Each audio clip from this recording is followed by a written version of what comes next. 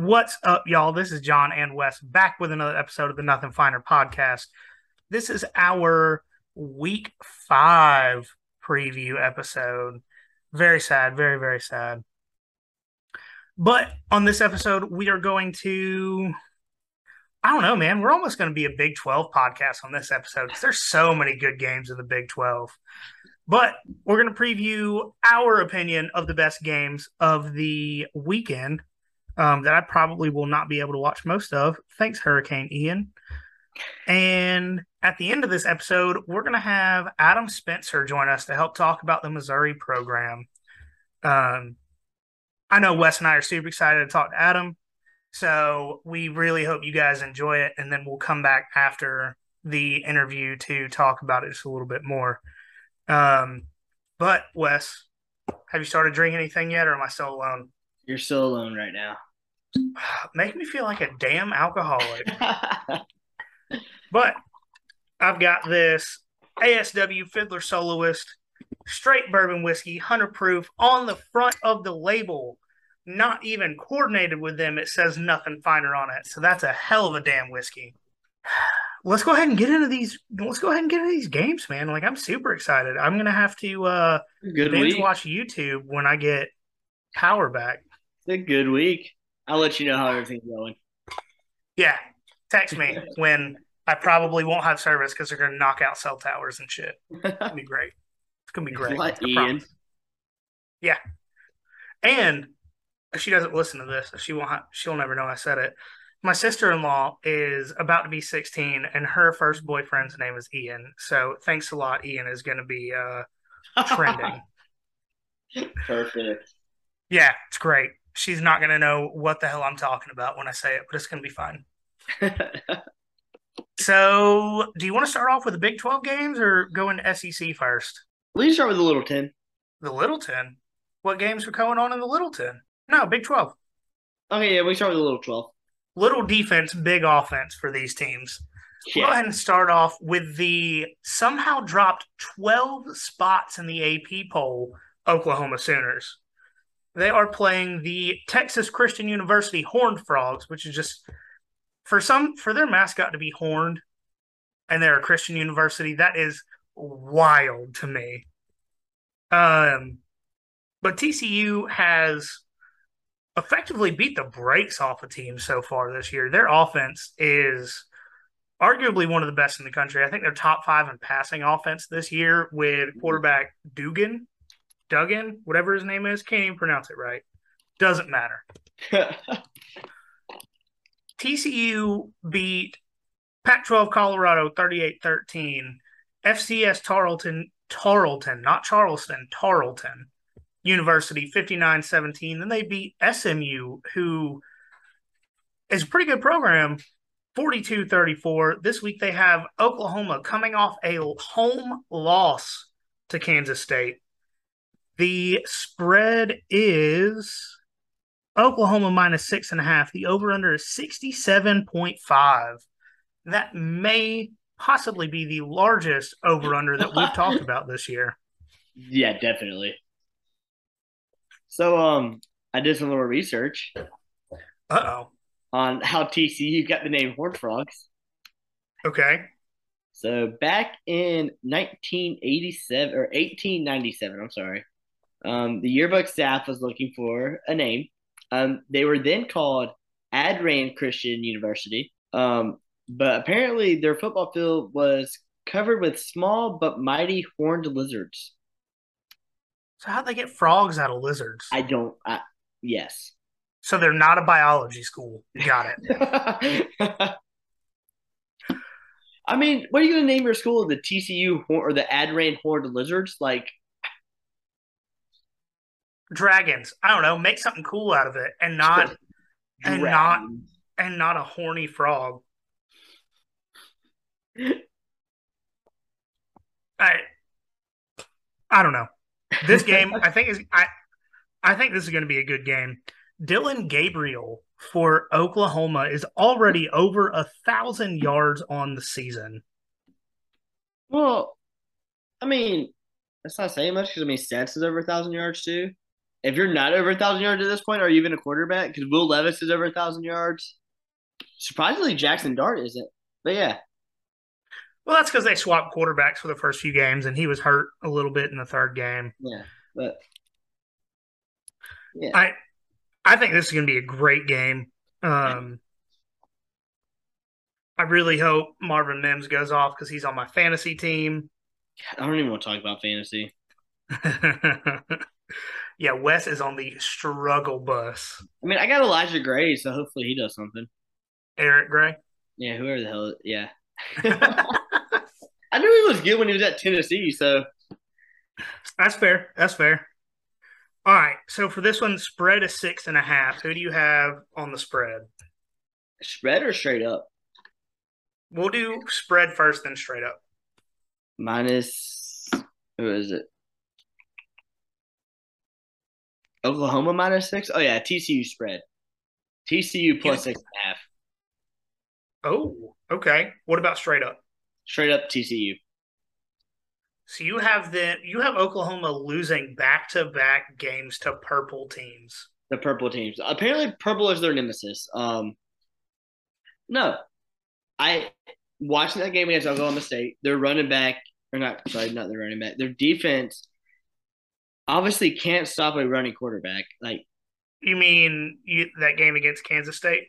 what I say, Oklahoma State. dude? Why am I acting drunk? I'm not even drinking. Jesus Christ. Yeah, they can't stop a quarterback.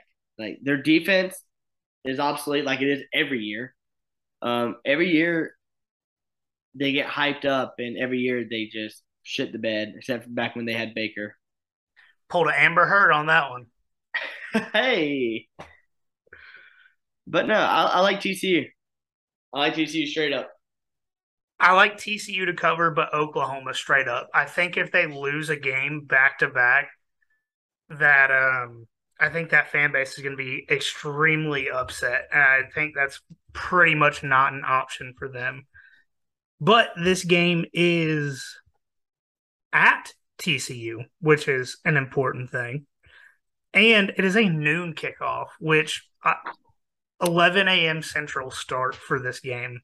I've got TCU to cover, but Oklahoma to win. All right, all right. I'll tell you, man, them horny lizards. Them horny lizards, they got to do something. So we'll go ahead and stay in the Big 12 for this one. Like I said, guys, this is a Big 12 heavy episode, but there's a lot of good games going on in the conference this week. Texas Tech, who just beat Texas, and Kansas State, who just beat Oklahoma. So the two teams that beat the Big 12 favorites are now facing off just 1 week later. Kansas State is an 8-point favorite at home, and the over-under is 57.5. God.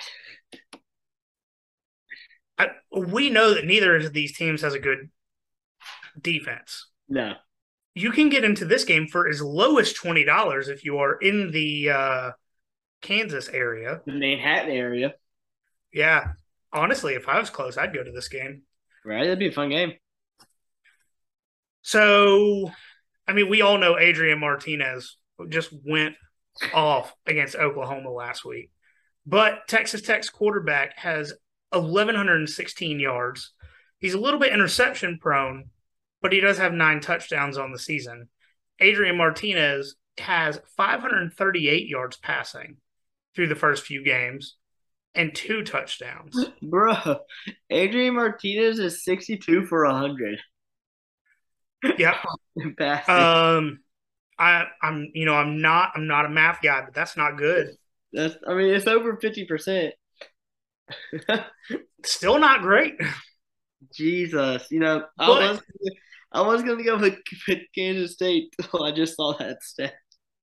But you got to look down a block and look at the rushing yards. Texas Tech's leading rusher has 168 yards on the season. Yeah. And Kansas State has one of the best running backs in the country, Deuce Vaughn, with 468 yards through 4 games.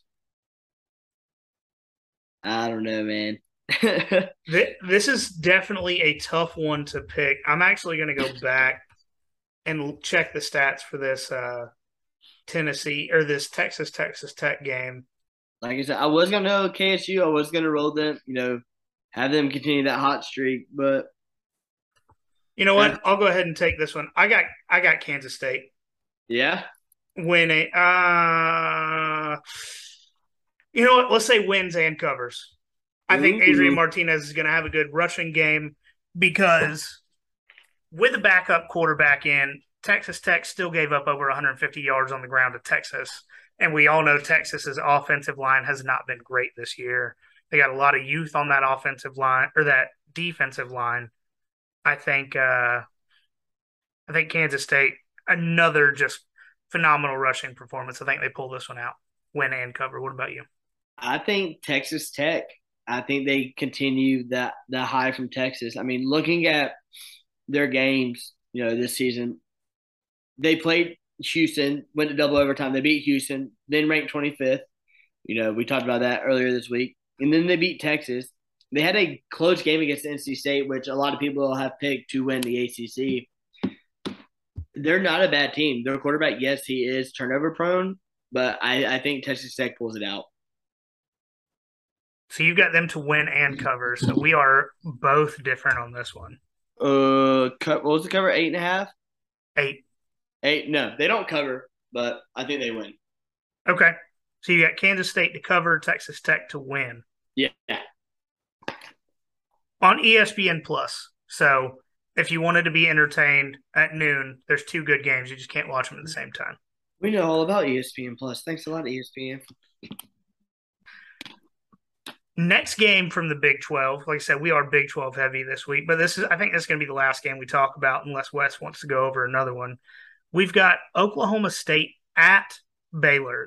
Spread is 2.5 points in Baylor's favor, and the over-under is 56.5. Oklahoma State's quarterback, and they've already had a bye week. They're 3-0. They've had a bye week. Through 3 games, Spencer Sanders has 916 yards, 10 touchdowns, 1 interception. And on the other side, you've got Shapen for Baylor, who's got 69% completion, Nice. 773 yards, 7 touchdowns, 1 interception.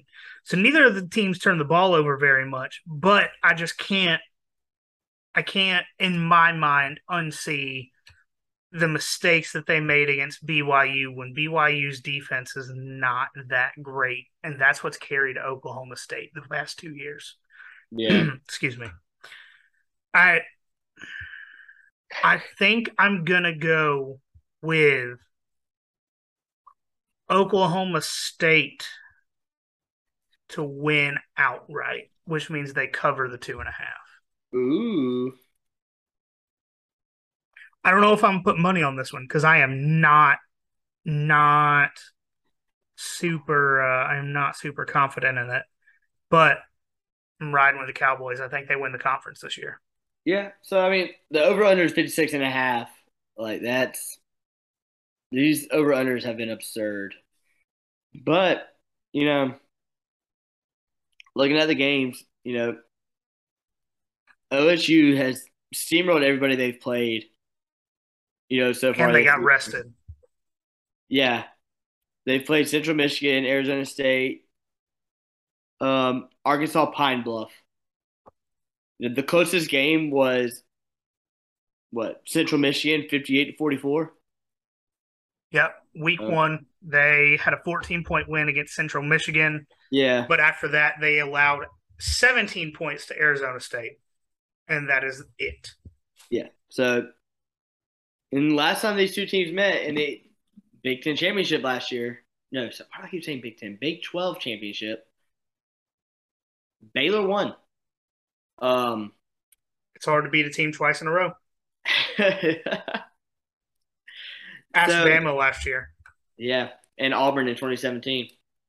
Facts. Um, I'm a stick to my gut, and you know the only game that they've lost this year was double overtime to BYU, and ever since then their defense has been pretty good. Um, so I'm gonna stick to my guns. My son's named Baylor, so I'm going to go with Baylor. And they cover. So you've got them covering the 2.5 Yeah, and outright. and outright. Yep. All right, guys. I think the next game we're going to talk about, let's go ahead and move into the ACC real quick. You've got number 22 Wake Forest Oh, hold going. on. Hold on. Whoa, what? How are you just going to skip over Kansas and Iowa State like that? Uh, let's go back to it then. Let me get it pulled up. How are you just going to skip over that? The tale of two basketball schools. So we've got Iowa State at Kansas. Spread is Iowa State by 3.5 points, over under at 58.5. And for those of you that have not been paying attention, Kansas is putting up, they put up 56, 55, 48, 35. That's some offense. That's some offense. Yo. And then we've got Iowa State, who is a defensive led team. I still can't figure out Iowa State this year. They've played two cupcakes and, well, three if you count Iowa, if we're being honest here. I don't think Iowa knows how to play offense, so I wouldn't even count that game. Yeah, they beat Iowa 10-7. And then they lost to Baylor 31-24. I still don't understand what to expect out of the Cyclones this year. Their defense looks good one game. Their offense looks good one game. I still can't figure it out. But I think I'm going to take Kansas State to cover the 3.5. Yeah, I You know like what? Let's just. outright. I was about to say, let's just go outright. Let's just do it. Yeah. No one walks into David Booth, Kansas Memorial Stadium and leaves without an L. All right. Well, a lot of teams have left without an L over the last few years. Hey. All right. This year, That's fair. This year, no one has walked out of that stadium without an L. you don't leave unscathed from David Booth, Kansas Memorial Stadium. Hell of a name on that one, too.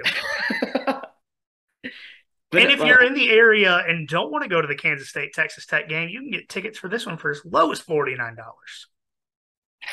Wow. Dude. I wish we could get conference games to Georgia games for less than $50 for conference tickets. Good Lord. Auburn tickets, they're going for like 200 plus right now. Yeah, because it's Auburn, even though it's going to be a fucking slaughter. That's tough. So is this it for the Big 12? You want to move on to the ACC?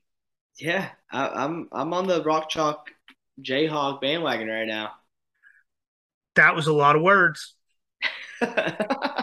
So next we have number 22 Wake Forest at number 23 Florida State.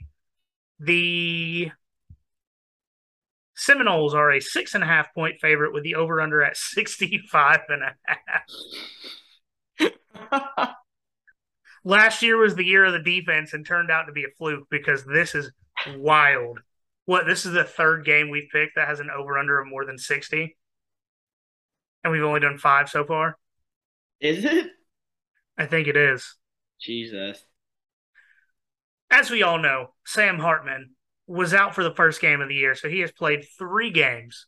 They have a 2-1 record in that time. Last week, they took Clemson to double overtime and were about a foot from winning that game. Should have won that game. 962 yards, 13 touchdowns, 2 interceptions. Now, Florida State's Jordan Travis has done well himself. They have also played 4 games. He's got 945 yards, but only 5 touchdowns to 1 interception. Florida State has drastically improved this season. A lot of people were expecting their coach to get fired after this year until they upset LSU in New Orleans and then have just rattled off some wins so far. I mean, they've got 2 conference wins and they beat LSU. Yeah. Beat Louisville and Boston College. They beat Boston College by 30 points, 44-14. I this is another one of those that I know I'm just going to have a terrible time trying to figure out what to do with. But I think Florida State. Let's take Florida State to win, but Wake to cover. I Okay. like that. 6.5, I think, is just too big for this Wake Forest offense. That if coach says they need a touchdown, they get them a touchdown. Yeah. No, I mean, like you were saying, like from what we saw last year to this year, Florida State has been strides better than what they were last year. I think the difference in this game though for Florida State, I like Florida State. I like them to win. No one walks into Dope Campbell unscathed. Well, I don't know if this has been put out at all, but it's possible this hurricane goes right over that stadium Oh, on sick. Friday. So Is it going to be it's another Bears possible. game? I was about to say it's possible that this gets delayed or even moved. Oh, it's going to be such a good game. I hope not. But no, I think the rush game with Trayshawn Ward is going to be the difference in this game. And I like Florida State. I don't like Are him you to cover. saying? I don't like him to cover. I like him outright. That 7.5. That's kind of big for, or that seven's kind of big for me, especially with what Sam Hartman and that Wake Forest offense can do. Yeah, And I Florida think we're on State, the same page with that one. both teams are 3-1 against the spread though. So Yeah, I think we're on the same page with that one. I'm pretty sure every game that Sam Hartman's played in, they've covered the spread. the only one would be the first game. Right.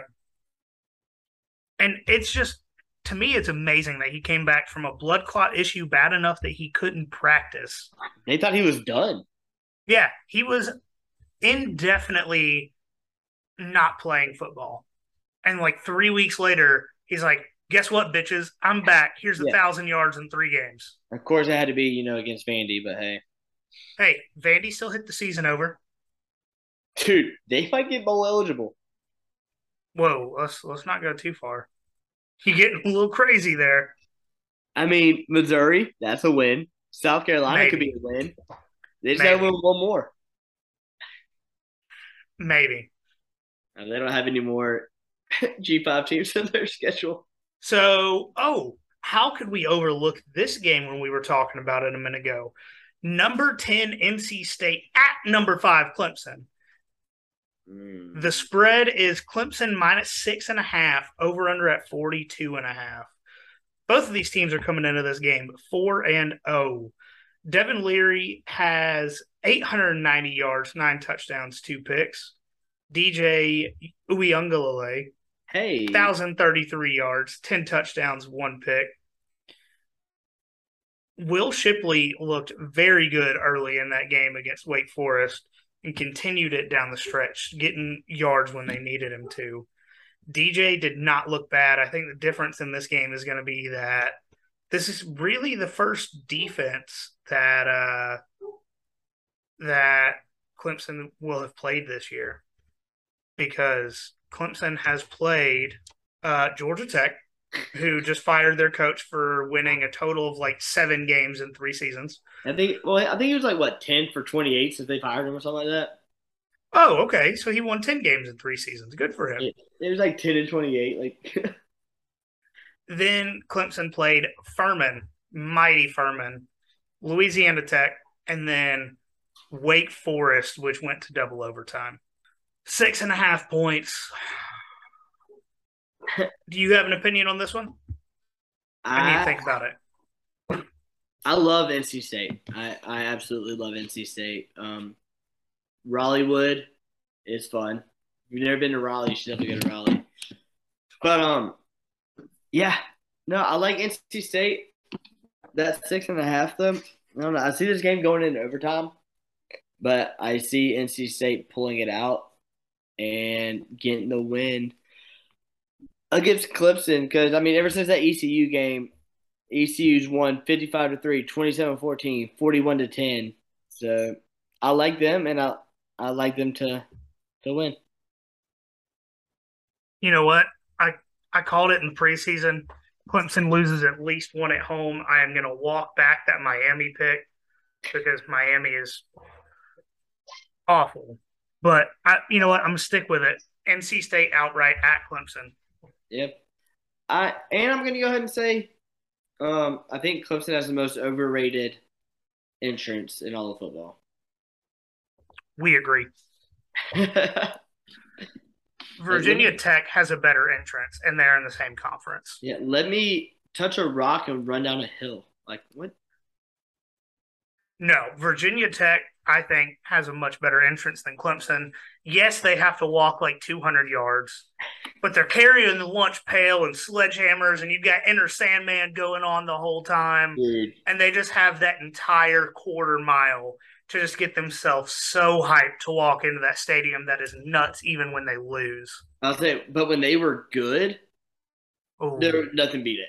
Nothing beat it. Like, I remember, well, a couple years ago, Thursday night, they were the very first game, and that just set the tone for the rest of the college football season.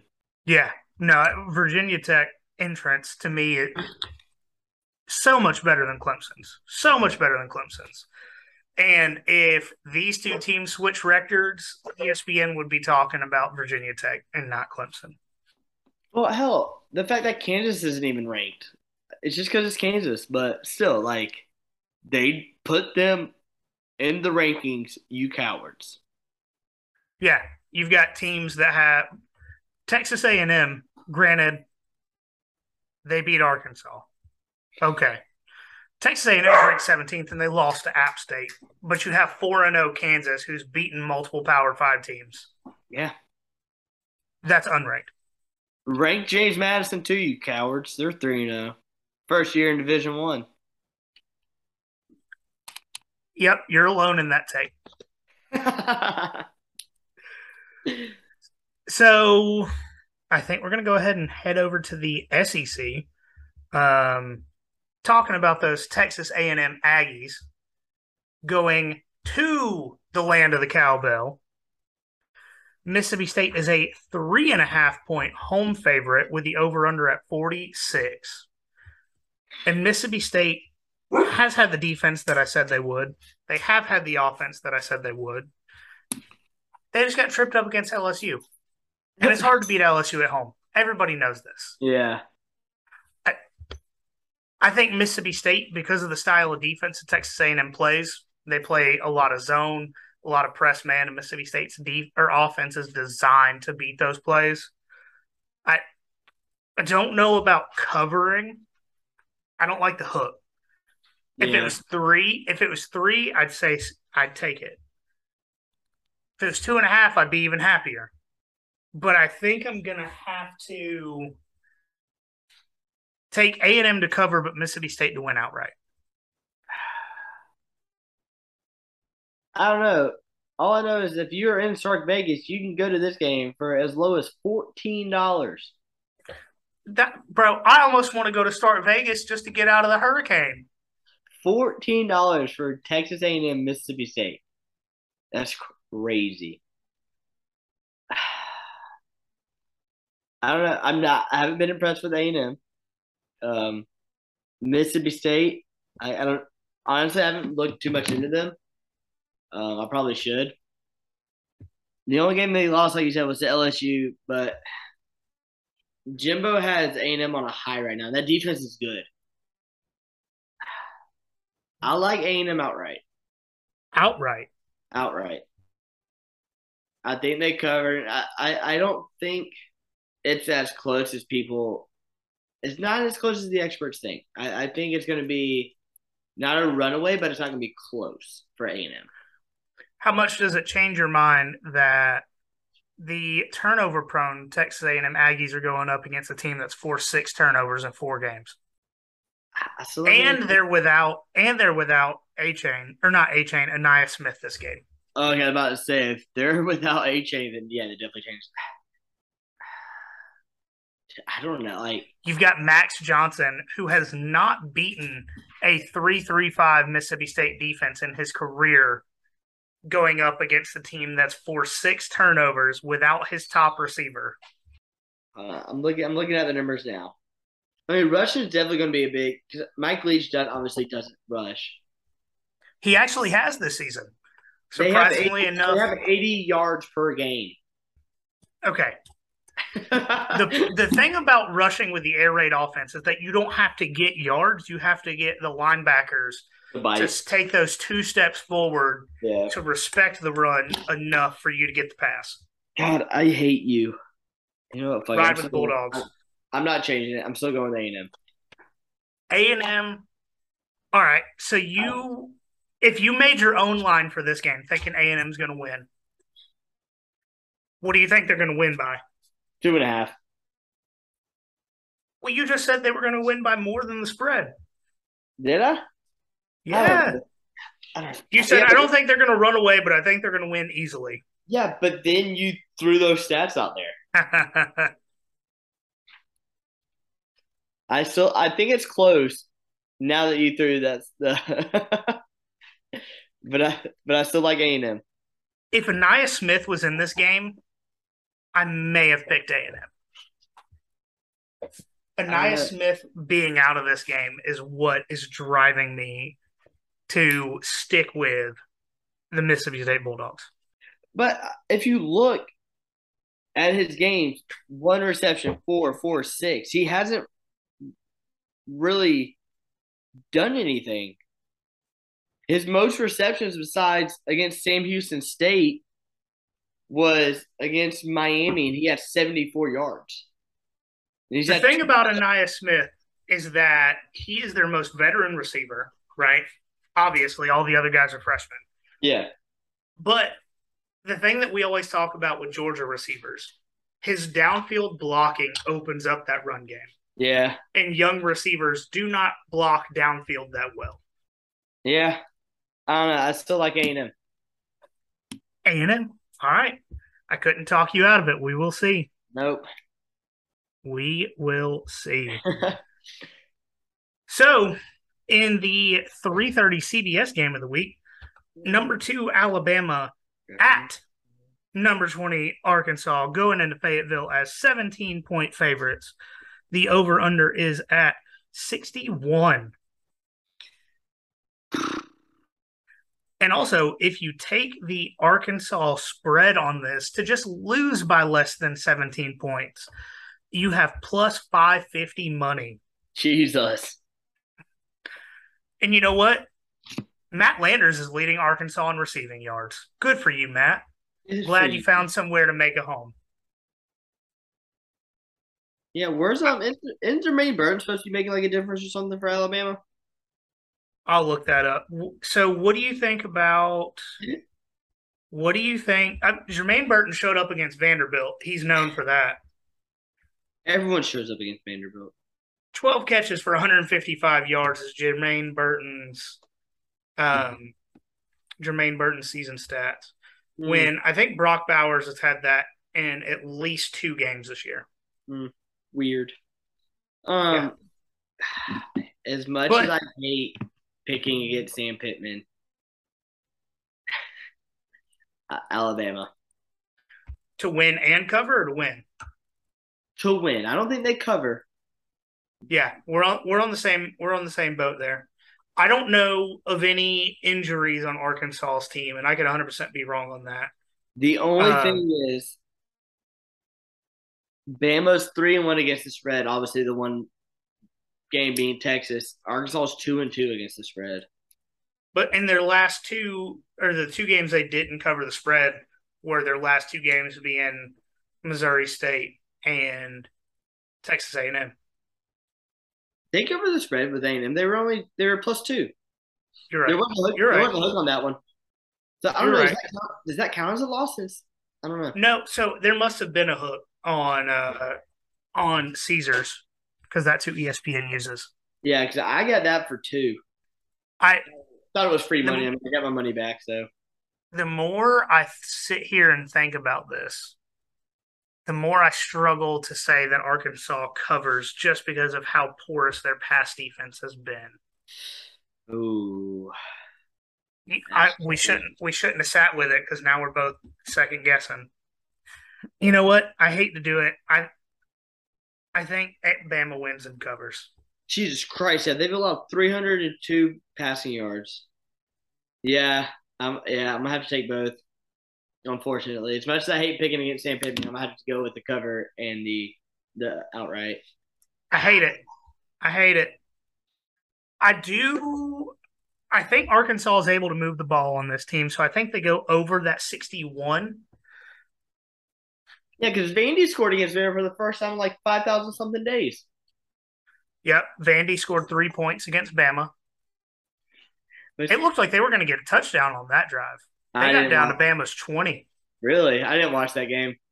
I was watching the game cast on ESPN. Yeah.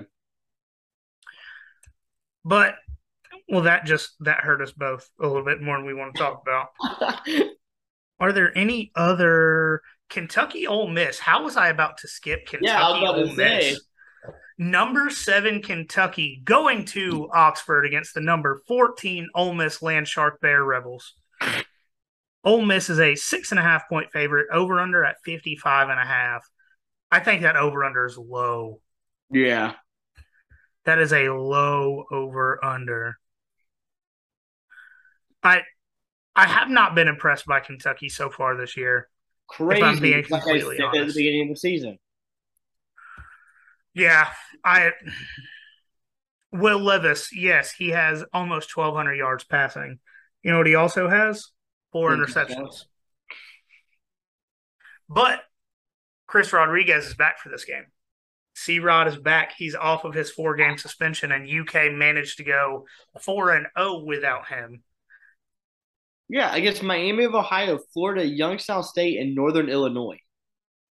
Hey, Northern Illinois is a good team now. Don't hate. Well, you know what?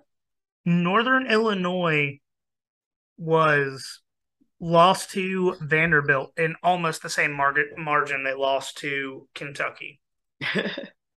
I This is a hard one for me. Ole Miss's offense has not looked good so far this year. At Yeah, least their no. passing offense. Their rushing offenses looked very good. I actually. Um, and Ole Miss actually right now is top 10 scoring defense in the country, which they've played a bunch of no names in Georgia Tech, so that's not necessarily surprising. So a bunch of no names. Yeah. Yeah, I don't even know if Georgia Tech can be counted as a Power 5 school this year. Hmm. I think I'm going to take Kentucky straight up. Yeah, I was gonna go with that, which is weird, because the top 25 came out yesterday, Yep. or not yesterday on Sunday because this will come out. Yeah, In a few um, days. yeah, and if you look at the top 10, four are from the East. The East is bad. Yeah, but the East is supposed to be I believe it's four. It's either three or four. It's three. I'm sorry. Yeah, but the East is the problem with the SEC. You know what? Just like the rest of the conference, it's top heavy. The problem is the top is about half of the East.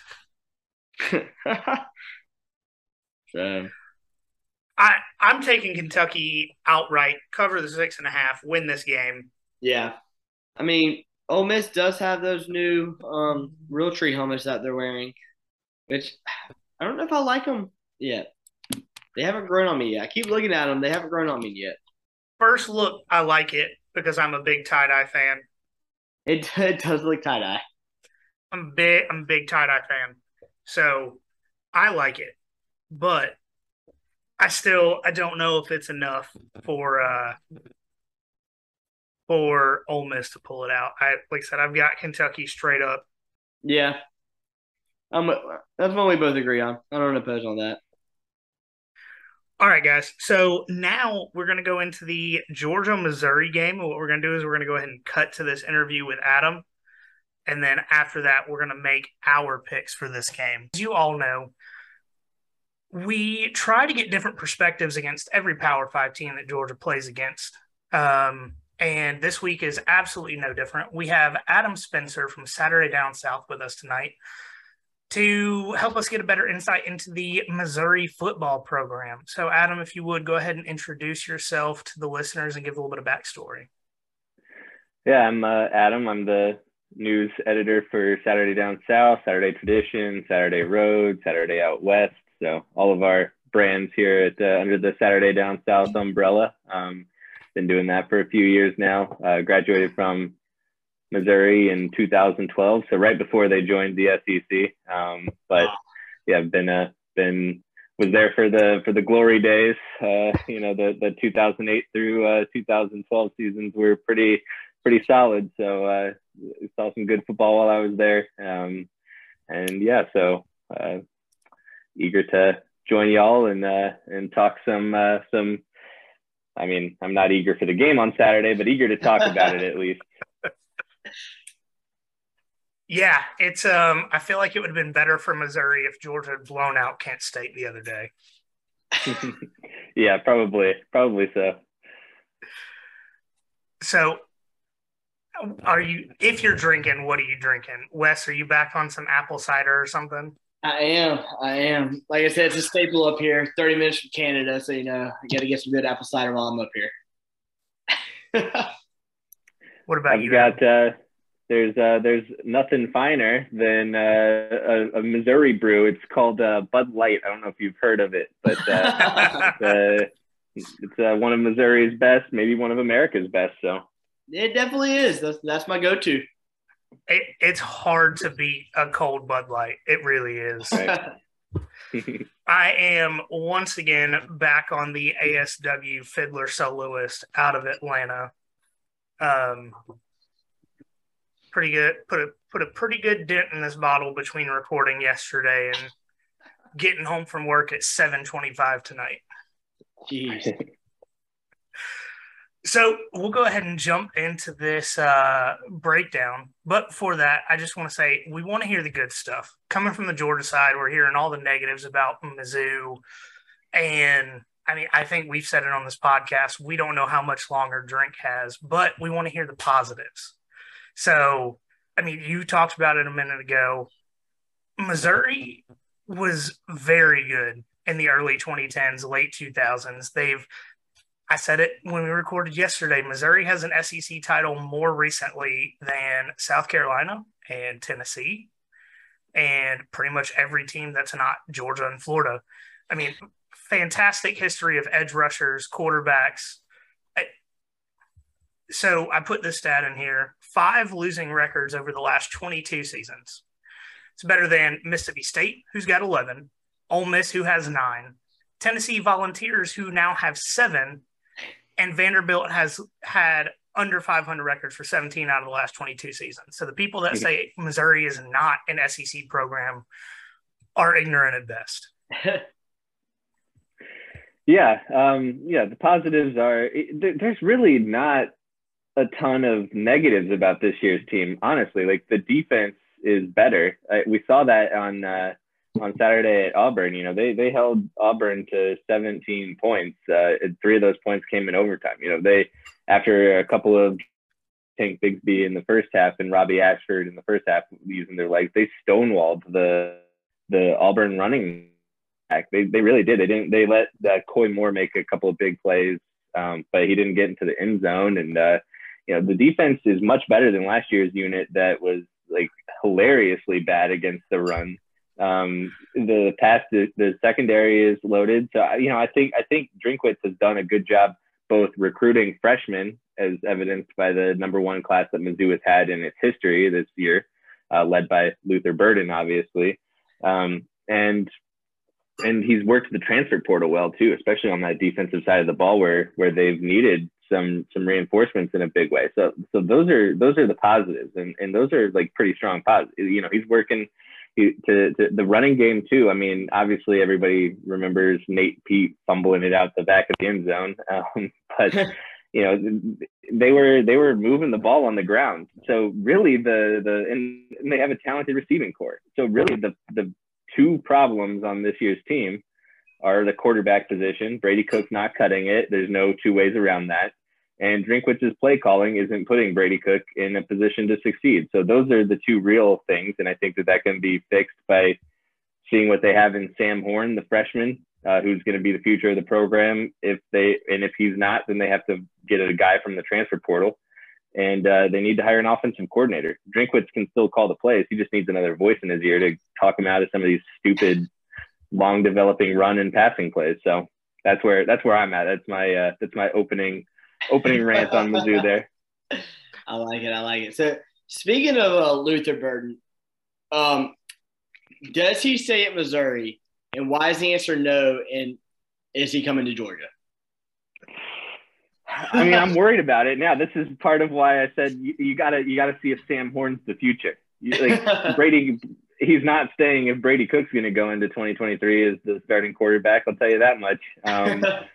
So you got to see what you have in Sam Horn. Last year they threw Tyler Macon to the Wolves, starting him for that. That's the only start that he's made, and it was against Georgia last year. Yeah. I don't know if they're judging him based on that. Which, I mean, you could put Aaron Rodgers in against that Georgia defense last year, and he'd only be okay. So I don't know what they're expecting from Tyler Macon from that, but I would have wanted to see a little bit more of him this preseason in the scrimmages and stuff. But I think you got Sam Horn out because if he's good and he can get the ball to Luther Burden, which Brady Cook cannot. Somebody on a Mizzou message board said today, they're like, NASA can crash a satellite into a asteroid 7 million miles away within 20 feet of the target, and Brady Cook can't throw a football 20 feet within the reach of his receivers. I was like, wow, that is harsh, but I mean, it's you got to find a quarterback. If you find a quarterback, Luther Burden stays. It's as simple as that. So this is another question that was not on the outline, but I just thought of it, so I hope it's all right. How different would this team be if JT Daniels had gone to Missouri instead of West Virginia? Well, it's not just JT. They missed out on both Daniels, JT Daniels and Jaden Daniels. And then they were also in the Emory Jones mix. They were in the Jerry Bohannon mix. They missed out on all those guys, and it really hurt. it really hurt. I don't know that Jaden Daniels would have made, he's a good quarterback. Don't get me wrong. Jaden Daniels, but he's not exactly making Kayshon Boutte happy down there right now. So, but JT Daniels, I think, is the kind of guy that they really needed. And I really think that this team is 3-1, maybe 4-0 if they have JT Daniels at the court. Because like I said, the defense isn't the problem. The running game isn't the problem. The play calling and the quarterback are the problems. And I don't know how much of it is, which is the chicken, which is the egg. I don't know. Is Brady Cook bad because he's not getting the right plays called for him, or is Drinkwitz not able to call better plays because he doesn't trust Brady Cook to execute? I don't know the answer to that, but if it doesn't get sorted out soon, this is going to become a lost season really quickly. Yeah. So to kind of get into it here, let's start at the ground and work our way up. So what's recruiting like in Como right now? Good. I mean, they're coming off of the best recruiting class in school history. And obviously a lot of that has to do with landing Burden, who was the number 3 overall player in the 247 sports rankings. And not a lot of 5-star guys come to Missouri these days, but if he succeeds, then maybe a few more do, because the St. Louis area is pretty talent rich. Kansas City has plenty of guys too. It's a good spot to get quarterbacks from. So there's plenty of talent in the state. It's just about keeping the top SEC or the top St. Louis guys. Zeke Elliott was from St. Louis. They lose a lot of these guys to Notre Dame, to Ohio State, to Oklahoma. So they gotta do a little bit better at keeping those guys home. But they're starting to get the number 3 player on down from Missouri. It's just landing those top 2 guys. So recruiting is going pretty well. We'll see. These next few weeks are obviously going to be pretty important for the 2023 class. I think Mizzou goes into its off week 2-4. I think they're going to drop the Georgia game. Obviously, they have to. Then they have to go to Florida, which is going to be tough. If that was a home game, I might think differently. But then they got to get back on track after that off week. So, then we'll see if they can recruit off of that much better than they have been for the 2023 cycle so far. Yeah. So, I mean, Emory and I have said it before on the show. For whatever reason, Missouri is like Florida's like kryptonite for whatever reason. So I'm just hoping that they can once again be their kryptonite. I mean, that would be nice. They were the ones that beat Florida in the first game after Jim McElwain got fired. They were obviously the last ones to beat Florida before Dan Mullen got fired. So that's Arkansas is the only other one. We've beaten Arkansas twice to end the Brett Bielema and Chad Morris eras, but that just comes from being the last regular season game, obviously. So, but. You had a chance to end Harson's coaching. Yep, and they blew it. I don't think that Drinkwitz is in trouble yet. Yeah. I think that he gets this year, and if they don't show signs of improvement next year, that's when I think he's really on the hot seat. But and if he doesn't answer the quarterback question, then 2023 might and maybe should be his last year if he can't figure that out. So what are this team's biggest strengths this year? It's funny because the biggest strength on this year's team is the one thing that they can't exploit very well without a good quarterback. The receivers loaded. They've got Mookie Cooper, the Ohio State transfer. We've obviously mentioned Luther Burden. Dominic Lovett is the best of the bunch, though. He made that big play down the sideline to set up the game win, what should have been the game-winning field goal against Auburn. They have Barrett Bannister, who's one of the more reliable guys. Towski Dove makes big plays a lot when he gets the opportunity to. So that's 5 guys in the receiving core right now that would start on most teams in the league. Dominic Lovett would start at Alabama right now and be their number 1 guy. He would start at Georgia right now and be their number 1 guy, not named Brock Bowers. So it's just they have talent at the receiving core. It's just I see on the outline here the next question and just segues perfectly right into it. The biggest weakness is the quarterback, and you can't. It just doesn't. It's the exact opposite of the saying is like the sum of the parts are greater than the individual pieces, and it's like that's the exact opposite for Mizzou. These individual pieces are much better. They just don't have the quarterback to bring it all together right now. Square peg, square hole. Just got to figure out what angle to put it in at, right? Yeah. Mm-hmm. So what can this Missouri team do to exploit a weakness on this Georgia team? Because we saw last week the screen was murderous for Georgia. I mean, that is going to be something that they're going to have to stop. And I mean, you said it at the top, that this is probably a situation where this was a bad thing for Mizzou that Georgia played like it did against Kent State, because Eli Drinkwitz, man, he loves to run the screens, even though I hate the side-to-side lateral plays and the plays that just take so long to develop in the backfield. You can't always do that against the Georgia defense. So, I mean, if Georgia hasn't fixed that weakness, then Mizzou's going to attack it. They're going to try to attack it anyway, because that's what their offense looks like. But I think that they can do that. I do think that they will be able to find some running room, especially if Jalen Carter's not at 100% yet. The offensive line has a lot of experience for Mizzou. They haven't been playing particularly well so far.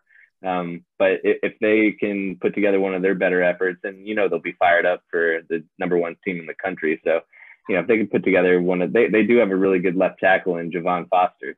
So we'll see if he can clear some running room for Nate Pete and I forget his last right now off the top of my head, but he's the guy who led all of D2 in rushing last year, who they've been getting the ball to a lot. So I think that they will find a little bit of running room, more so than maybe most teams that play Georgia. But if the screens aren't working, then gonna struggle. So, keeping it on the offensive side of the ball, it seemed like they tried to figure some things out a couple weeks ago against Abilene Christian. I know it's not a great opponent, but 34 points, almost 300 yards passing. And then last week they were running all over Auburn for the most part up until one guy just couldn't hold on to it there at the end. How much of that do you think they're able to carry forward going into this game? Yeah, I mean, I was impressed because that Auburn defense is really good too. Like they have NFL athletes on there. Derek Hall is obviously a really, really great runner. So I like what I like what they have in the backfield. It's just that Abilene Christian, they look good at certain times, but like it's just the whole like when Drew Lock was here, when Josh Heupel was calling plays, like these were the teams that Mizzou put like 77 points up on, and so 34 is not great. It was good to see them like bounce back from that awful loss at Kansas State, but that was a situation I wanted to see at least 50 points. So 34 points, it wasn't too impressive, and I think that they lost all of that momentum against Auburn outside of that one pass to Dominic Lovett. Yeah, I don't understand. Speaking of Drew Lock, I don't understand why he got so much hate. I loved watching Drew Lock play. Yeah, I mean he didn't do well against the top tier. He didn't do well against Georgia. He didn't do well in his one game against Alabama or his one game against LSU. But like who does? He torched Florida. They had success against South Carolina. I mean, Kentucky has been their kryptonite. So Mark Stoops has always had the Mizzou offense figured out. And Drew Lock got into some shootouts with Tennessee. Those were really fun games for a couple of years. But yeah, it's just because he didn't do it against Georgia and Alabama and Florida and some Florida team. It's like who does? Like he had the record for the most touchdowns in a single season before. He held it for 2 years before Joe Burrow came in and said, "Watch this." But I agree. I loved watching Drew Lock. He's one of my all-time favorite Tigers. And then, especially that 2017 game, they just went shot for shot up until halfway through the third quarter, it was still tied. It was in Athens that year. That was, I think that was one of his better performances against one of those top defenses that he ever put on. And then, for whatever reason, he just hasn't been able to find a good spot in the NFL, and that's kind of disappointing because he's always been fun to watch. Well, I'll tell you the reason that he hasn't found. He's worked under Vic Fangio and now two defensive coaches. Like I was listening to Coward's show on Fox Sports today, and he was saying 6 of the 7 quarterbacks that are the lowest in the NFL through 3 weeks in QBR play for defensive head coaches. So, I mean, it's just Drew Lock hasn't gotten a fair shake because he's worked with these super competitive or super conservative defensive coaches who just trash him publicly. And it's like, yeah, like he's more Brett Favre than Aaron Rodgers. And, I'm not comparing him to either, just the style of play. He's more of a gunslinger than a precision guy. So, you need to have an offensive minded head. Like if Drew Lock was playing under Sean McVay, if Drew Lock was playing under even Cliff Kingsbury, I think we'd be talking about him much differently because he's got all the talent with his arm in the world. Yeah. I think he would be good on this Carolina team this year, in all honesty. Yeah. I'd agree with that. I think, Baker Mayfield, I think that Drew Lock has the opportunity to be that. And Baker Mayfield has worked with offensive coaches in his career. It's just so important where you end up. And Drew Lock has not ended up in great situations for offensive football. No. So let's change this one up a little bit. If you can improve a single position on this team overnight that's not quarterback, what would it be? Oh, okay. I would improve the right tackle spot. They had Zeke Powell go down against Auburn. He was questionable for this week. I think he might be out for a little bit. So they need another anchor on the offensive line. And I think that would really help the running game and the pass protection, because they were kind of struggling more than I expected them to. My backup choice would be center. They lost Michael Maietti, who was really good. He's the Rutgers transfer who played there for 2 years, and he did a really good job there. So I think maybe they're missing a little bit of communication from that center spot. So I'd say either center or right tackle would be the spots that I would try to improve the most right now. Besides quarterback. Besides quarterback, obviously. big caveat to that question, yes. I know I don't want to beat a dead horse here, but Sam Horn, I don't understand why he hasn't played. He was phenomenal at Collins Hill and then went into college, and it seems like he hasn't even gotten an opportunity to play yet. Yeah, I mean, it definitely hurt that he did not come for the spring semester. He showed up in the summer session, but yeah, I mean, he seems like a smart kid. He seems like he's got a lot of talent, so I don't know why he didn't. Like, I don't understand why Jack Abraham is the number 2. Nothing against Jack Abraham, who's been around forever. I'm 32. He's probably not much younger than me, but he's a good quarterback. But like this is it for him. This is his last year. So like Mizzou's not competing for an SEC East title this year. So why not have Tyler Macon as your number 2 quarterback? Why not have Sam Horn as your number 2 quarterback? Somebody who has a chance to contribute beyond this year. That's what I want to see. I mean, if you're still getting Sam Horn up to speed, then that's a coaching staff and maybe Drinkwitz's not having enough time to both coordinate the offense and run an entire team, which goes back to me calling for him to hire an offensive coordinator earlier, which I think would be a very smart move. So I'm going to throw another question in here that I didn't put on the outline. I kind of talked about this when we recorded some yesterday. I think Dan Mullen would be a good offensive coordinator hire if he would take the job for this team, because they are so much more talented than the level they play at. And that's one thing he's always been good at, is taking guys and having them perform way outside of what they should be doing. And with how much Dan Mullen hates Georgia, I think if he would have got a call on Sunday, he would have taken this job on Monday.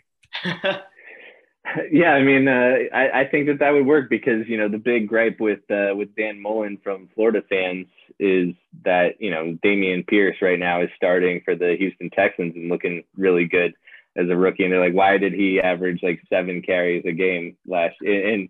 But Drinkwitz, that's his strength, is feeding one running back. He had Tyler Beatty, he's had Larry Roundtree, so he gives his running backs the football early and often. So I think that they would balance each other out well in that regard. So that's not a bad idea. Let's start tweeting at Dan now that he's a college football analyst and see if he'll take on the task here.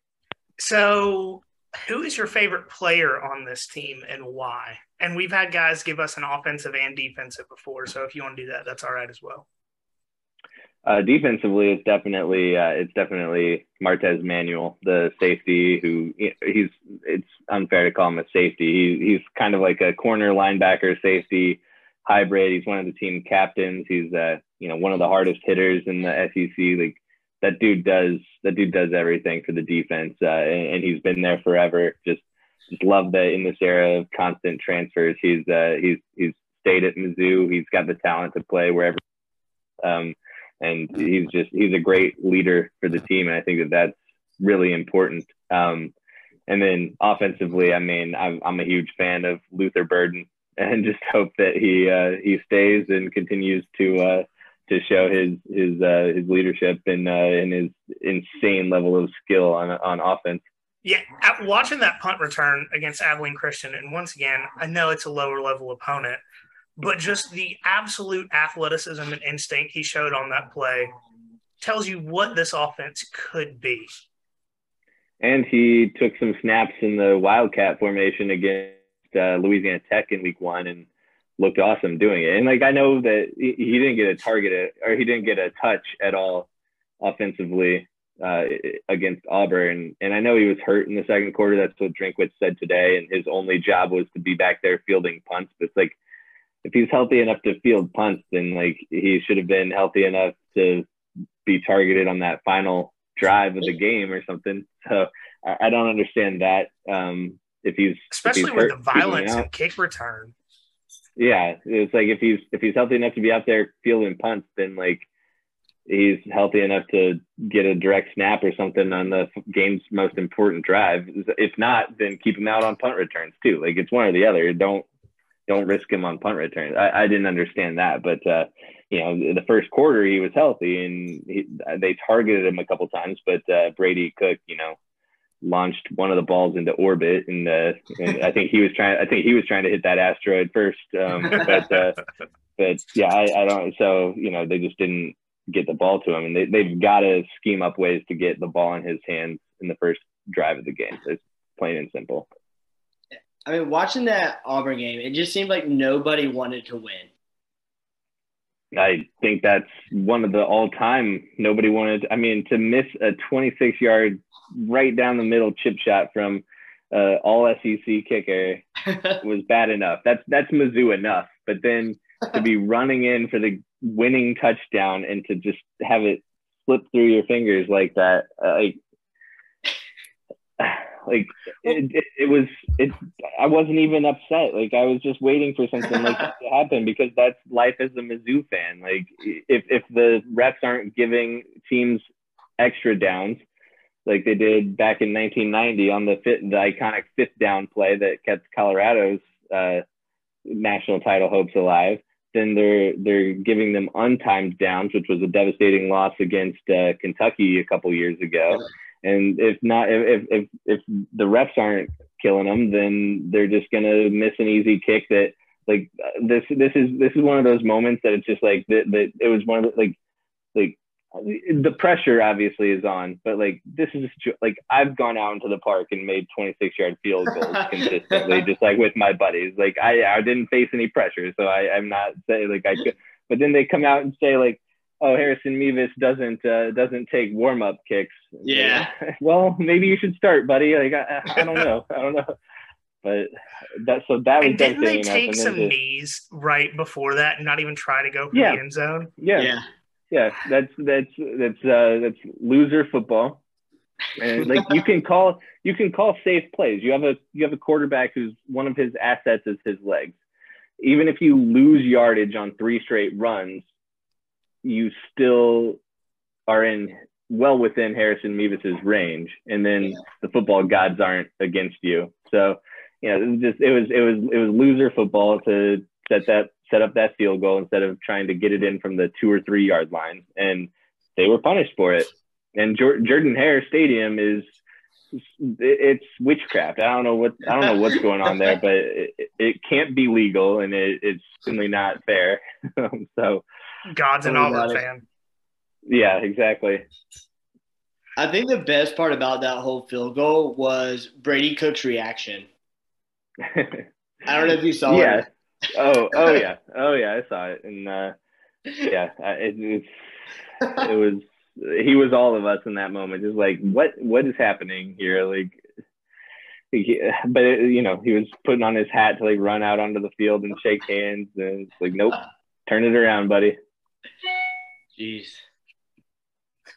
So, what do you project the record is for Mizzou after the season's over? I'm still hopeful that this team can get to 6-6.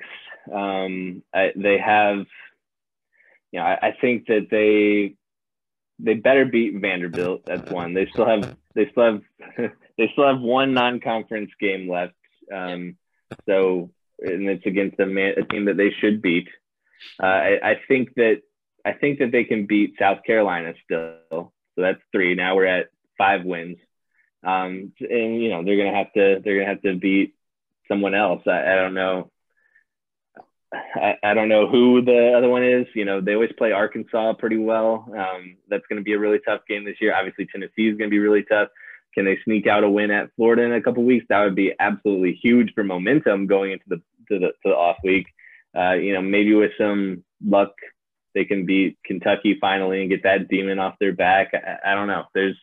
It's like 5 and 7's looking more likely, but I'm still holding out hope that they can get 6 and 6 and win and get to a bowl game, because like that's gonna be huge for this freshman class. I talked about how great their freshman recruiting class is. Well, you need to get them extra practices, and like getting those like two weeks of extra practices is huge for freshmen, because like they usually rest up starters during that time, and they let the Sam Horns, they let the 4-star freshmen that the class is loaded with, they let those guys get all the practice, because like the bowl game's like a glorified exhibition. So I really want them to get to 6 and 6, or maybe 5 and 7 with some APR help. I don't know. We'll see. I don't know where they are in the APR standings, but maybe they got some geniuses on the team this year. I don't know. Yeah, I mean that's my favorite. Go ahead, Wes. That's what I was saying last night when we were recording. There's a chance for this team to go 6 and 6. Yeah, I mean that's the hopeful. The hopeful. Like I said, they play Florida well, for whatever reason. So that's going to be a key game in a couple of weeks. Yeah. My favorite non-Georgia stat in the SEC is that Florida has a losing record against 2 SEC East teams, Georgia and Missouri. Yep. That's it. They got this. We are all rooted. We will all be Tigers that day. Well, we'll need all the support, and if you don't need some of your second team players that week, feel free to send them on loan to Mizzou. That'd be great. They'll transfer for the weekend. Yeah, exactly. We'll bail out Javon Bullard and he'll come down and play star. We'll take him. So this is a question that I've had for a while. Who is Missouri's biggest rival? It can be SEC or non-SEC.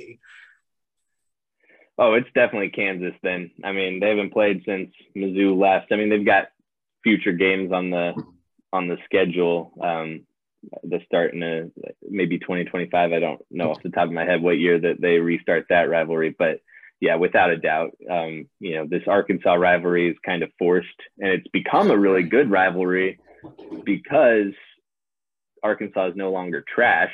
But like also it's kind of a good rivalry because both fan bases so strongly insist that it's not a rivalry that like it makes the other fan bases mad. Like everybody gets mad when you refer to it as a rivalry, because Mizzou doesn't think that Arkansas lives up to the rivalry name, and Arkansas is like, well, Mizzou's not our rival, like we're an SEC team, blah blah blah. So it's actually become a pretty good rivalry based on that hatred of it being called a rivalry. But the Missouri-Kansas rivalry dates back to the Civil War, and like we don't need to get into which state was on which side here, but a troop from Columbia, Missouri, like literally burnt Lawrence, Kansas to the ground. So that's what the Tigers nickname is based off of, is that troop from the Civil War. And so this rivalry has like deep seated roots. So yeah, anything, no matter, even if Mizzou and Kansas never play again, like this is still the biggest rivalry and will remain so into eternity for both schools. Just I'm glad that they are going to play again, but yeah, it's devastating on weekends when Mizzou loses and Kansas wins, and I'm just so ready for the bottom to fall out on Kansas because they haven't played anybody. like credit to Kansas because they are winning games that they normally lose, but that's normally because they go 1-11 every season. So like congrats on beating Duke in West Virginia, but let's see how you do against Oklahoma and Texas and Iowa State and Oklahoma State and Baylor, all the big boys in the Big 12. They might not win again this season. I would like to see Kansas in a bowl. They might this year. I saw something projecting them in the Sugar Bowl against Alabama, and I was like, serious? Ooh. That's so much hype that like they're a realistic goal for this year's Kansas team should be 6 and 6. even now after this 4-0 start. And then I hope that Lance Leipold gets hired by Nebraska and they lose the one good thing that this program's had since 2011. So.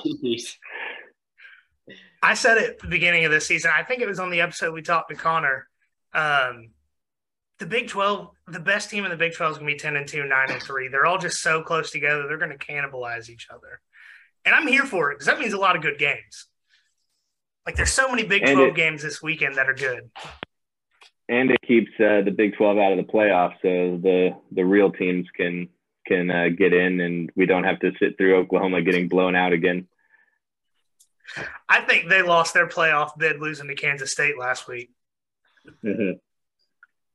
Yeah, I think Oklahoma State's the lone hope for and Kansas, I guess, if we want to throw them in there. But I'm gonna pull up Kansas's right now. There's no way that they win even 7 games.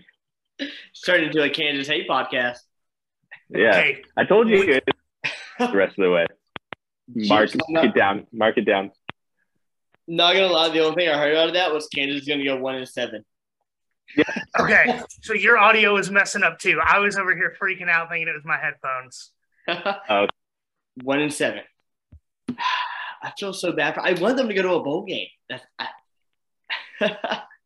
So, what does a successful career look like for Coach? And I'm going to try to say his last name completely, but I'm awful at this. Drinkwitz. You nailed it. Okay. A lot of announcers say Drinkowitz, and I don't like that. Drinkwitz. just the 2 syllables. There's no A in it. So good. So that was great. Thank you. Successful career. A successful career at Missouri. I'm realistic. If you can go 8-4 more often than not, that's great. Like, nobody's going to get fired for going 8-4 at Missouri. Like, that gets you fired at Texas A&M unless you have Jimbo Fisher's contract. But the 8-4 is solid. And if every now and then you can make a push for 10 wins, great. If every now and then you can, if like once a decade you can win an SEC East title, well, I mean, that's better than Tennessee can say. That's better than South Carolina can say. That's better than Kentucky can say. That's true. So, I'm not even going to mention Vanderbilt in this, but so, if you can consistently make bowl games, Mizzou's not going to fire you. That's you just got to make a bowl game every year. And if you go 2 years without, like, that's not. So, one more negative question before we get into the fun stuff. What's your prediction for the game?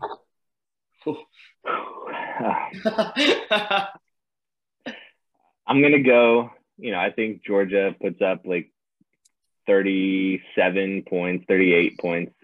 I don't think that they're going to blow out Mizzou. I think that they can score 38 points and it'll still be a blowout is what I should say. I think it's going to be like 38-10, 38-13, somewhere in there.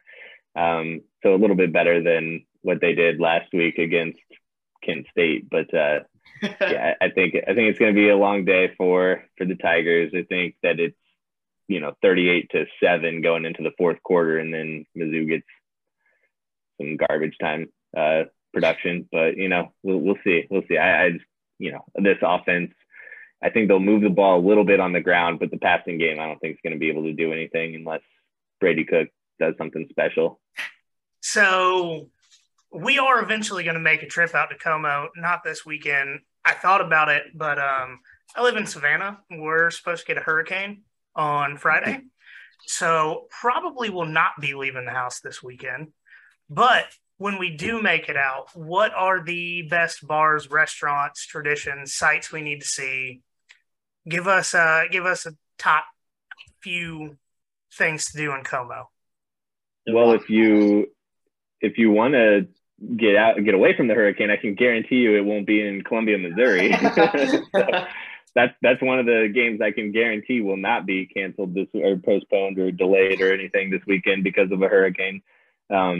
So yeah, the must do things. I mean, the famous things are Shakespeare's Pizza, right off campus, and then Harpo's is the bar that everybody goes to after the game. But Heidelberg is like the better bar that I always liked. It was right across from the journalism school, so that was a nice little bar restaurant to go to.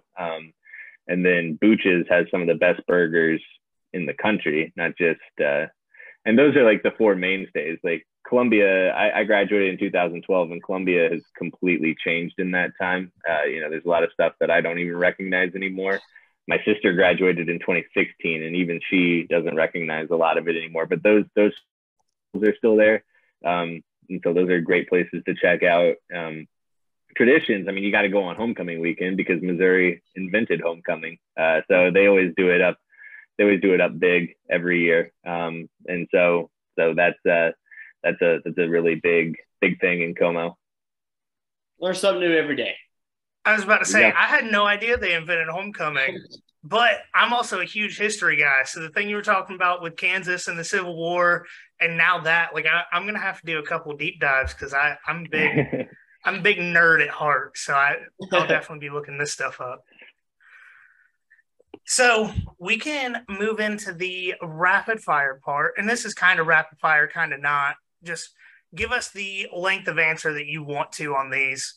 But this is the part where we try to get to know you better because, and I'll say it again. There were a lot of people in the college football world that I absolutely hated until Connor had them on his podcast, and I actually got to know their personality and like outside of what they say on TV or their performance or what they write and all that kind of stuff. So we're trying to bring a little bit of that over to our side and just kind of get some people behind the names that you see on these articles. Not saying that people hate you. We're just right. Oh, no. Don't worry. People definitely hate me. So it's all right. So what is your first college sports memory? All right, so this is what's going to make you guys hate me. But like when I saw this on the outline, I was like really trying to think, and like I just remember like that 1996 Florida team. Like I was 6 years old at the time, and so like that was the year. I was becoming a sports fan then. Like I chose the Green Bay Packers because they won the Super Bowl that year. Yes. So I'm a big Packers guy because Brett Favre won the Super Bowl that year, and I've stuck with him even after Brett Favre and into the Aaron Rodgers era. So that was my like formative. Like I grew up in Illinois, so Michael Jordan was like I got to see that firsthand, and I go to some of the games during that Last Dance season. So. But college football that year, like Florida was on TV all the time, and I remember watching, Danny Werfel and Ike Hilliard, and they had some really really interesting talent on that team, and just Spurrier's run and gun offense. Like I've always been a big fan of passing, so the fun and gun was really really interesting to see, and so those were like really like when I think back, I remember like sitting on the floor of my living room like watching Orange and Blue, and that's what I remember. Well, at least now we can agree that orange is the worst color in sports. I don't know. I'm not great on blue because blue is Kansas color. So okay, you know what? I can agree with that between Kentucky and Auburn and Florida. Any combination of blue or orange, we're just anti-blue or orange on this podcast. There we go. Yeah, throw Tennessee in there for the orange too. Ugh. Yeah, absolutely. Especially their fans. Yeah, their fans are a lot harder to deal with than the team. So if you were a recruit and could not go to Missouri, where would your 3 official visits be? Yeah, I mean, this is something that like I've thought about over the years a lot, and my answer has changed. I think probably over the years, because now I would pick places like USC or Stanford, just beautiful places, maybe Oregon, somewhere out on the West Coast, maybe Utah or Colorado. I like to ski. I lived in Utah for a little bit. So, those are great. So I don't know, I might look more to the Pac-12 for just to like live in a really cool spot. But if it was like for football, if it was like back then when I was actually a high school recruit, I would have considered Illinois. I was like an hour away from Illinois and like 3 hours away from Missouri. So you have Illinois right there. You have I don't know. I would never have considered Kansas, but I would have maybe taken a visit to like Georgia's always been like a program that I've liked. I have nothing but love for Athens. I love the Atlanta area. I love Athens. And I actually went on a church trip one time to Knoxville for some sort of youth conference, and I liked the Tennessee campus. I like the Tennessee campus though. It was cool. I like Knoxville too. So maybe football wise, I would have gone like Georgia and Tennessee. But nowadays, if I could do it all over again, it'd probably be a Pac-12 school just for the cool cities that they have out there. I will say the church trip to Knoxville makes sense because they definitely need Jesus. So pick a spot outside of the United States to play Kansas. All right. I went to Iceland once, and that was like one of the most incredible trips ever. We rented a car. My then girlfriend, now wife, we rented a car and drove all the way around the country because the country itself is like the size of South Carolina. So you can pretty easily do like there's a ring road that goes all the way around the exterior, and you can pretty easily do that in a week and see a lot of stuff. And like, if you just look up like Icelandic, like soccer fields, like there's some of like the most scenic, like it makes BYU's view at their stadium look like a dumpster. Like these soccer fields in Iceland are incredible. So like, convert one of those. Clearly they have experience converting those into football places. So I think it would be like a Iceland or Norway or Sweden, some sort of Scandinavian country with incredible views. These are so and in August it gets up like when we were there in August one year, it got up to like 65 degrees and they were calling it a heat wave. So it'll be nice and cool. You can guarantee that. So I think Wes and I both just looked up these pictures, and I think we both immediately changed our answers to this question. That'd be so cool. I would go watch Missouri and Kansas in Iceland. Yeah, there you go. I would go watch soccer in Iceland, and I don't even like soccer. It's an incredible country. That blew my mind. I always knew it was beautiful, but where they have those fields is just insane. Yeah. I assume they go through quite a few soccer balls, just losing several into the ocean and stuff. Yeah. I got to finish processing this before I get to the next question, because that's definitely going to be the Instagram picture for this episode. Love it. So what is your favorite alternate uniform, or is there a combination of alternate uniform that you would like to see Missouri use? I like it when they go either all white or the matte black helmets are really cool. And then they also have the Block M, which is a throwback that is really popular. I got to be honest, like Mizzou has a ton of great uniform combinations. Like they're the Oregon of the SEC. Like they really are. Like name another, and I get it. Like, Alabama's never going to change what they do. Georgia for a long time has felt that the black jerseys are cursed. Auburn doesn't change what it does really. Texas A&M doesn't really change things up. So the Vols have the smoke grays, but those are really mixed reactions among fans. So, the SEC doesn't necessarily always get a ton of flash with the uniform. So I'm glad that Mizzou can bring that a little bit. So I like a lot of their combos. I haven't seen one yet that I don't like, but I like their icy white combos and I like their matte black combos a lot. Yeah. You brought up the black jerseys being cursed. I don't understand why Georgia fans think they're cursed. We've only lost one game wearing the black jerseys. I don't get it either, but it's always controversial when they decide to break those out. I'm even a Georgia fan. I don't understand it. And I think we've been called before. Was it Sean that called us Jersey whores? Yeah. Because we call for black jerseys or something different quite literally every week. Yeah. Go ahead, Wes. I took a deep dive into every video and picture Georgia posted before the Oregon game. Like, this is why we're wearing black this game. And they did. And they even called for a fan blackout and still wore red. That's the part that makes us the most mad.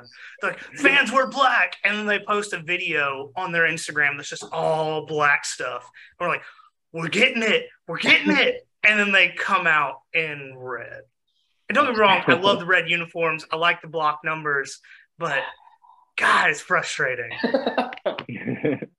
And I will say my favorite part about Mizzou Stadium is the stone block M in the end zone.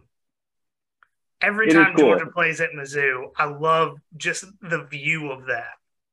Yeah, it's a cool feature, and the stadium is actually pretty nice, and like it has like a 70,000 capacity, and like when I was in college, 2008 to 2012, it was really, they were at the capacity every single week. Like Mizzou fans will show up for good teams. They appreciate good teams, but like you got to put the product on the field and then the fans will show up. Like I promise you, if they have a good team, fans will be there. Do you have to every pay? Game? What's that? Do you have to pay to sit there, or like is it kind of just like a hey, come and watch thing to sit? Because I mean, you see people there sitting on the rock pile. Like, I'm pretty sure you can just go and sit there if you have a seat anywhere in the stadium. I think they do sell a certain amount of like hill seats that you can sit there, but like I don't think that they stop you if you have a actual seat in the stadium and you want to sit on the rocks. Sitting on the rocks themselves, I can confirm gets a little bit uncomfortable after a few minutes. But sitting on that hill next to them, now that's a good experience. Yeah, Wes, when we take our trip to Missouri, we're doing it. We're sitting on the rocks. At least for a few minutes. I know. At least for a few minutes. There has to be history behind that, I'm sure. Well, I know that when you're a senior that you get to like take one of the rocks. So really? Yeah. Oh, that's cool. So that's really cool. You just replace the rocks every year? I think so. A certain percentage of them, at least. So, since we're on the stadium, what is the best spot in the stadium to sit, in your opinion? Oh, I mean, I don't know if they've changed it, but the student section when I was there was like right on the 50-yard line, behind the Mizzou bench. I think that they've changed it to make it behind the opponent's bench, which makes a lot of sense. Makes more sense. Yeah. So maybe they did that, but yeah, I think they do a good job of, not sticking the students in a disadvantageous place in the stadium. So I think the student section is the way to go. And if not, I mean, the hill is unique. So sit on the hill. So this can be currently back when you were at Mizzou. It's your choice on this one, but after a night out drinking, what's your go-to food? That can be type of food, specific restaurant. This is kind of your discretion on how you want to answer this one. Oh, I mean, when my senior year, I lived like within walking distance of a McDonald's. So, I mean, I just go there in the morning after a night out of drinking. But there's a downtown, there was a Mexican spot that was open. The bars would close at like 2 and the Mexican spot stayed open till like 3. So that was an hour that I think that they did like a month's worth of business every Saturday. So that was really good. I think it's called like El Rancho or something. So I mean, just like a mess of greasy Mexican food you can't go wrong with that. Yeah, no, I think I've said it before on this show. Athens has recently gotten a Chick-fil-A right there across from the Arch. And they're not open Saturday past midnight, but if you go out on a Friday before a game, they close at 3 or 4 in the morning. And, yeah, I was gonna say that's tough for the Saturday night drinking crowd, though. Well, in Athens we don't get night games, so it's not too big of a deal. Yeah, it's true. So let's add a little caveat to this one because we know how much you hate Kansas. So outside of Kansas, what team or fan base is your favorite to talk trash to? I mean, honestly, I think it's either Florida or Arkansas right now, just because like they think that Mizzou doesn't belong in the SEC, and yet Mizzou has a winning record against both since joining the SEC. And so like Tennessee fans terrify me. I'm glad that Tennessee's good this year, so I can stay on their good side a little bit. I have had Tennessee at third in my SEC power rankings all year, just because I've believed in this team. But I like, yeah, Tennessee fans terrify me. But like I love talking trash to Florida and Arkansas fans, and Kentucky fans are sneaky hate filled on Twitter. Now that they have a decent football program, everybody's acting like they're lifelong fans of Kentucky football, and I don't know about that. It's like, okay, name even your previous coach before Mark Stoops. Can't be done. Jeez. So the hefty lefty. Yeah, it was either Kentucky fans seem to think that they transitioned straight from Lorenzen to the Stoops era, but I'm here to tell you that they did not. They did not. Well, Adam, is there anything you would like to say as a closing comment to the listeners? I just want to reiterate once again, Kansas is not making a bowl game this year, and I'm making this prediction first on your podcast. So that's an exclusive for you guys. Yes. Mark it down, 5-7 this year. Love it. Well, Adam, we really appreciate you coming on and talking to us, and we'll probably try and get you back on closer to deep into basketball season, if that's all right with you. I love some college hoops, so absolutely. We have very little hope in Athens for college basketball. I'm excited this year. I'm excited to lose in the first round of the conference tournament and not make the NCAA tournament again. It's tradition. Well, hey, you shouldn't be able to be good at football and basketball, so it's only fair. Well, Auburn and Kentucky claim they're good at both. Yeah, but they're not even making it to the SEC championship game in football. So, well, once again, I know we both want to thank you for coming on and talking to us tonight. Wes, do you have anything? Yeah, no, thank you. I know it's kind of like last minute, but yeah, I appreciate you hopping on with us. Yeah, no problem. Happy to do it. This was more fun than the game's going to be on Saturday, I'm sure. Hey, you never know. You never know. Stay positive. Stay positive. The game's over at the end of the first quarter. Yeah, we'll see. Maybe they hang into it for 20 minutes. All right, Adam. Once again, we really appreciate you coming on, and good luck as a question. Yeah, well, I'll take it. All right, so for our picks of this game, the spread is, as of Monday evening, the spread is minus 28 in Georgia's favor. Went up. And if you were to bet on Georgia to cover the spread, you'd have to put $100 down to win one. Oh, my God. But the over-under is at 54.5. To me, the over is easy money on this because, let's be honest, if Kansas State can put up 40 and Georgia coming off of that awful performance and Kirby getting in their asses all week, they don't put up more than 48, 50, he's going to get in their asses again this week. Jesus, dude. Not minus 10,000 on the money line. And it went up because it opened up at 16. Oh, I saw it open at 26. Was it 26? That's what I saw. I know I sent it to But the group. I can't remember, but still, it if went you up. are in the Columbia, Missouri area, you can get in this game for as little as $35. Dude, let's go. If I left with this hurricane coming, I would come home. If my house was still here, I would come home to an empty one. From being raided or Kelsey? Kelsey, 100%. 100%. She would find some movers crazy enough to pack all of our shit and get it out of the house In a hurricane. in a hurricane. Yeah, I don't see this game being close. Hey, according to the FPI, Missouri has a 5.2% chance to win this game. Yeah, which honestly, so I think that's actually more than Auburn has against us.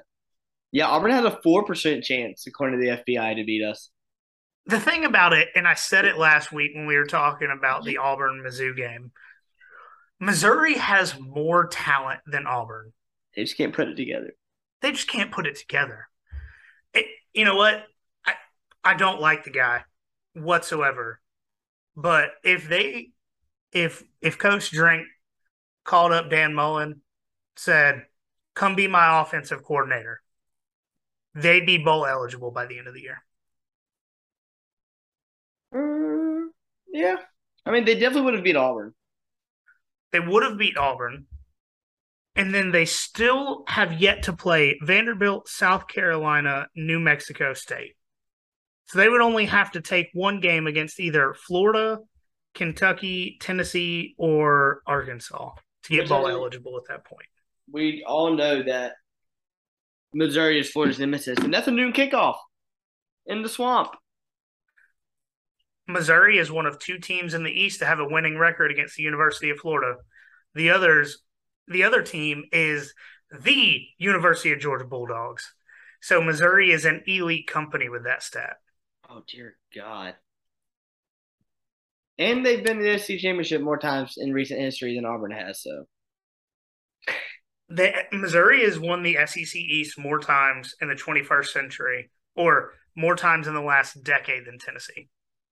Yeah. So, looking at these numbers, though, it kind of pisses me off. We have a lot more points than Alabama has. Yeah, but Alabama's got a tougher schedule the rest of the way. Yeah, Alabama's allowed 7.3 points a game. We've allowed 8. Thanks a lot, Kent State. But yeah, no, I don't think this game's close. I think the offense has a career day, and A.D. Mitchell and Arian Smith are rumored to be healthy and back for the game. So, if Arian Smith is back, they're going to get him touches early. Yeah. You know what? Here it would be if I could just speak this into the ether and have Todd Monken pull it out. Do a double end around where it goes once to Brock and he pitches it to Arian Smith with the entire defense going the other way and get Arian like a 70-yard touchdown as his first touch back from injury. Unstoppable. That's if he's come back. This is being rumored right now. Regardless of the game, I don't care. His first touch needs to be a double reverse where Stetson hands it to Brock, who pitches it to Arian, who takes it to the house. Because you know the whole defense is going to go after Brock. Oh, absolutely. So with this one, 28 points. I don't like to do this. I don't like to do this with big spreads. Mark Richt syndrome? Yeah, my MRAS, my Mark Richt anxiety syndrome. I got to take Georgia to cover the 28. I got to. To me, you just knowing what Kirby Smart does, knowing how he's got in every asshole there was available, and especially with that arrest of Javon Bullard, knowing that there was almost inevitably other teammates at that party when they allowed him to leave. Yeah. This is going to be the best this team has looked all season, and that's saying something. Yeah. Dear God. I mean, I said it. Yes, I said it on Saturday. Like, poor Missouri. Yeah. So, over under Stetson second quarter. Second quarter or second half? Quarter. Do you think he comes out after the half? I think he has one drive after the half. I think he has a career day. I think he beats this day he had against UAB last year. I think he has a career day. Oh yeah, for sure. I think Dejan Edwards possibly leads the team in rushing yards today or Saturday too. I could see that. Yeah, it's gonna be brutal I'm looking forward to it if I can watch it. if you can watch it. If Luckily, I it's can not watch a it. game, Yes, luckily it's a night game. so maybe they'll wake up for this one. Maybe. So, since this episode is going to be coming out just before October 1st, you want to go ahead and make our announcement? Yeah, let's do it. All right, guys. This is something that we found out about last week. Honestly, I'm super excited. I don't even really know how to say this just because of how excited I am.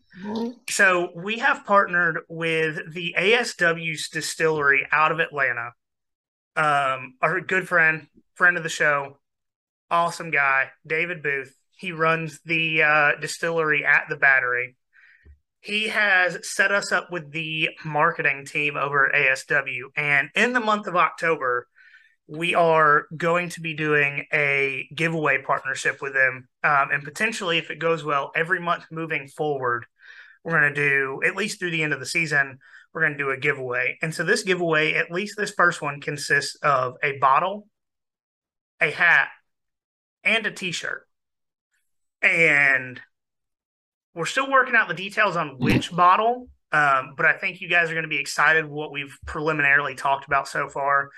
We're still trying to figure out the details of what exactly we're going to do. But yeah, so we partnered with ASW Distillery out of Atlanta, and just to give you guys a little bit of history on the distillery itself, the both founders, Charlie Thompson, Jim Chastain, UGA grads. Jim's wife, who runs the tasting room at the Battery, UGA grad. The master distiller, and I really don't want to pronounce his last name wrong, Justin Menglitz, UGA grad, and their chief marketing officer, Chad. Well, once again, let me make sure I don't pronounce his name wrong. Ralston is also UGA grad. As you guys know, they're big, just Georgia sports fanatics in general. They did that UGA national championship bottle. I've got one of them sitting on my shelf over here.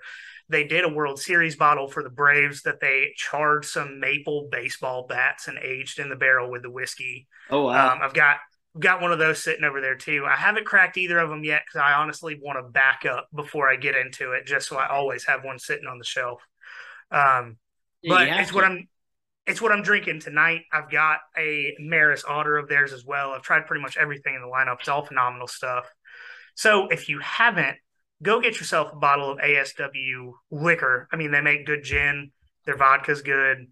All of their whiskey's good. They've got a peated style American single malt. So if you like Islay whiskeys out of Scotland, Ardbeg, like you were drinking, they make something in the Ardbeg style. Just phenomenal Georgia whiskey. So that's our big announcement. I'm really excited. I hope you guys are just as excited as I am to have our first partnership going here, and we'll put out something on our Instagram that's kind of going to be where everything's run out of. So yeah, we're fairly ecstatic about that, and I want to say thank you again to David for helping make this happen. So just to get into it, Instagram, where all of our ASW stuff is going to be coming out. We'll probably put it out on Twitter some too, but probably mostly Instagram. Yeah. You're going to find us at nothing.finer.pod. Facebook group is Nothing Finer Podcast on Facebook. We've got the Twitter, which is at FinerPod, right, Wes? Yeah. Yep. And then we've got that Gmail that we've got, nothingfinerpod@gmail.com. If you're interested in any of the merch we're selling, get on that Facebook group, send me a message. It's pinned to the top, everything we've got going on. Is there anything I'm missing? No, just keep an eye out. Yeah. We'll be coming out with something here soon, probably on October 1st that morning. We'll have something to put out, depending really on how much power and internet that I've got available to me. So I think we're gonna go ahead and close this one out here. Just remember, there's nothing finer in the land And a drunk, obnoxious Georgia fan.